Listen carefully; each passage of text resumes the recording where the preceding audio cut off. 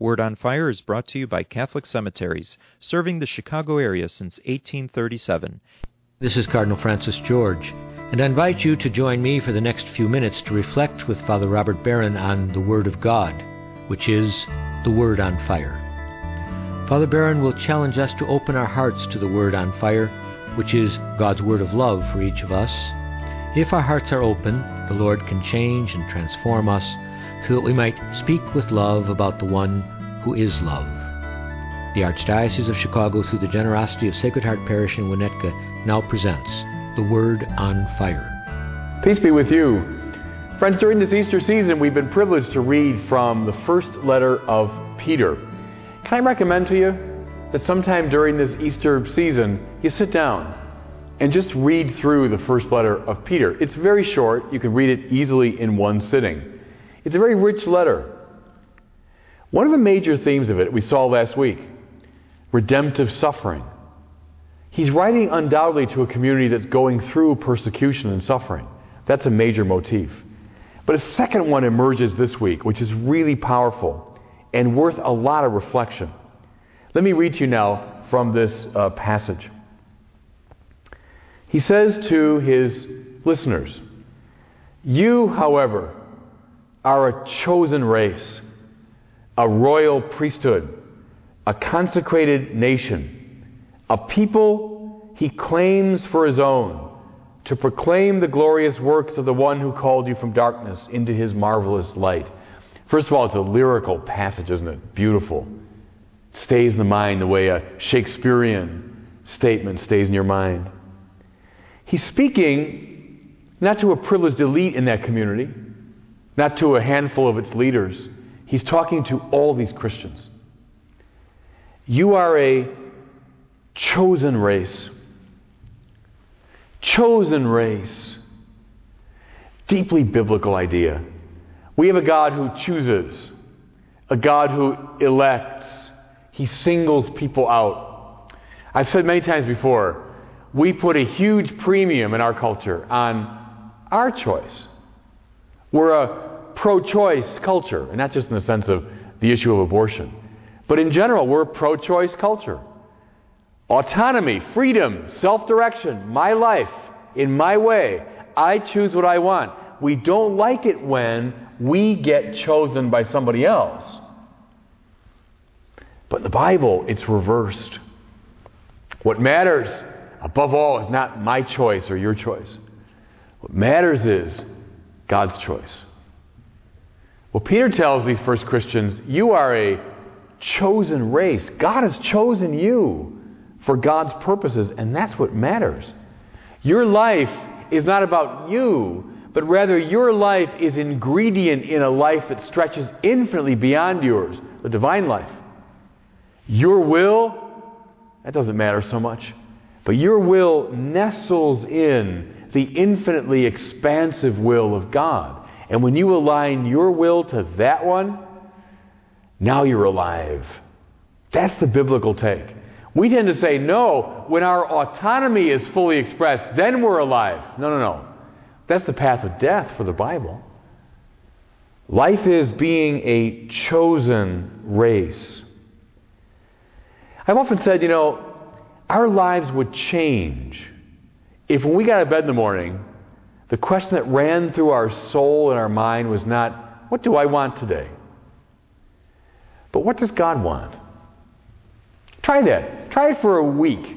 When you get out of bed in the morning, first question is not, what do I want today? But rather, okay, what does God want?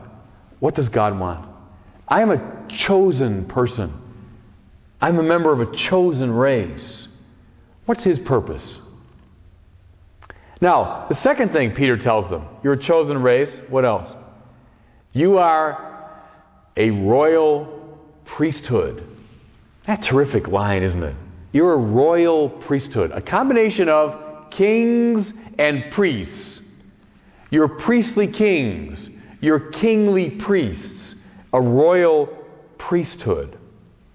Mind you, again, he's not talking to a certain group within the group of Christians. But all of them are royal priests. You know where it's coming from? This phrase, in some ways from the 19th chapter of the book of Exodus. Listen to what God says to Moses there. If you hearken to my voice and keep my covenant, you shall be my special possession, dearer to me than all other people. You shall be to me a kingdom of priests, a holy nation. Says Peter in this reading. What God promised to Moses long ago, that this people would become a kingdom of priests, it's now become true in Jesus Christ. In Jesus Christ and the people that He chose, we finally see realized this prophecy of a kingdom of priests. Well, what does that mean? What does that mean? A priest in the Bible is someone who performs a sacrifice. That's why, by the way, I'm called a priest as opposed to a minister. I'm not just a minister of the word or of the people. I'm a priest because I perform a sacrifice, the sacrifice of the Mass. So a priest is a sacrificer. There were 3 types of sacrifice in the Old Testament. Sacrifice of atonement for sin, sacrifice of communion, and sacrifice of the first fruits of praise and thanksgiving. In all 3 cases, the purpose was to unite the people to God. Listen, that's what a priest does. That's what a priest does. He unites God and the people. He brings them into communion.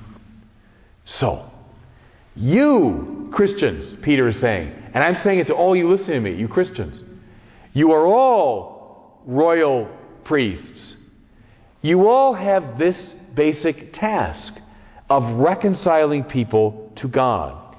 Mind you, Christ in His very person is the high priest, because He combines in His person 2 natures, divine and human. Therefore, He's the perfect priest, the high priest, because He is the reconciliation of divinity and humanity.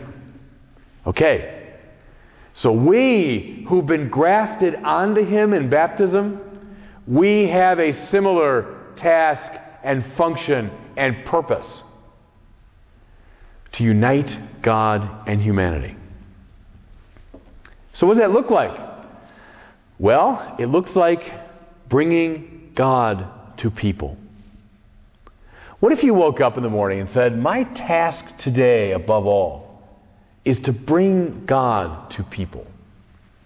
Not primarily to be personally successful, not primarily to be chipper and happy, not primarily to do this or that. My job today, and every day, is to bring God to people. Everyone I meet, everyone I see, everyone I talk to, everyone that I visit, my job is to be a priest, to bring God to them. In my words, in my gestures, in my smile, in my action, in my compassion, in my forgiveness. What if at the end of the day we look back and say, now in each meeting today, did I radiate something of the presence of God? If I did, I was functioning as a priest, a royal priest. Or now do it the other way. We bring God to people. We also, as priests, bring people to God. You know that great story in the New Testament when the friends of the paralyzed man bring him to Jesus. They can't get through, so they open the hole in the roof of Peter's house and they lower him down. They went out of their way, above and beyond the call of duty, to bring that person to Christ.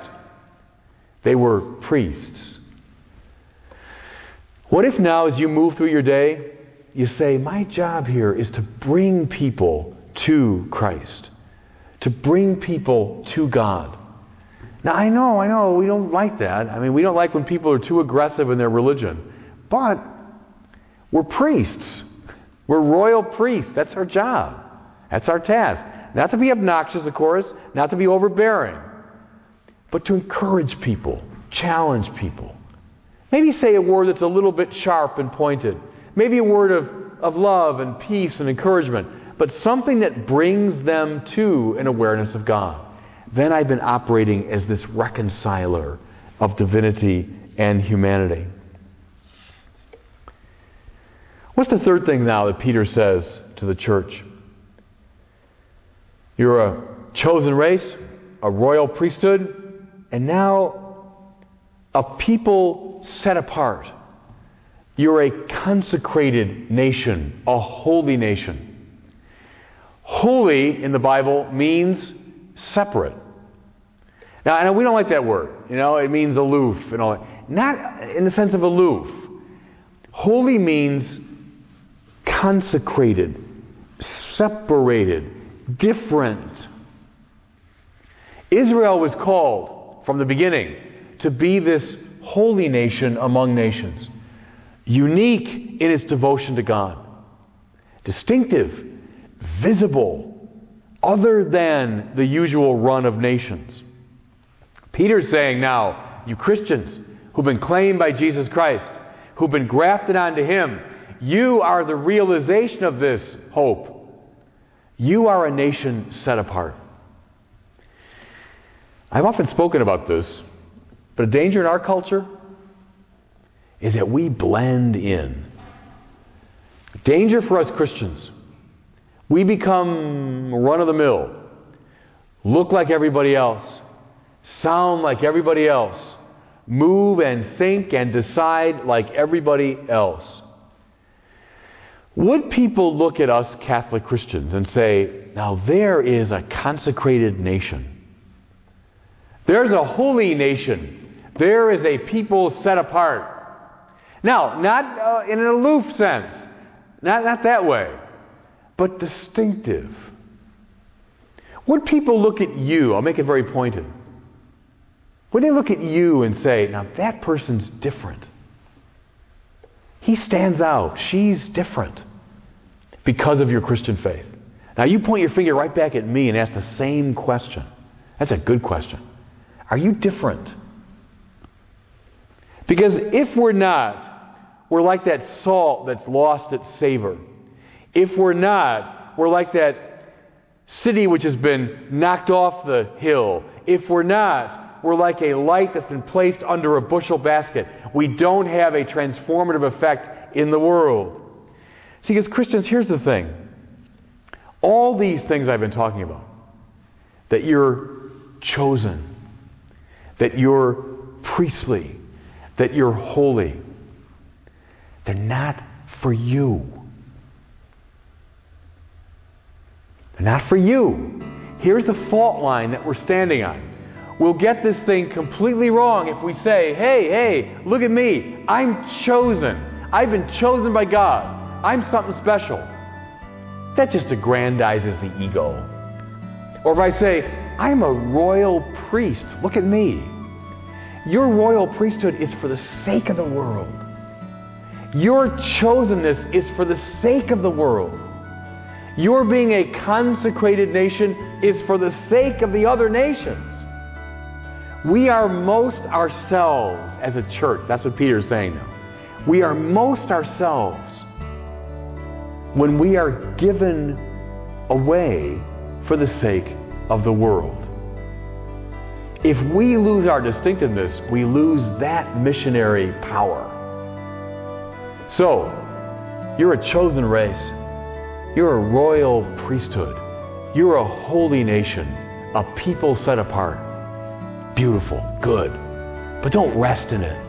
Rather, exult in the fact that that's an identity for the other. And God bless you.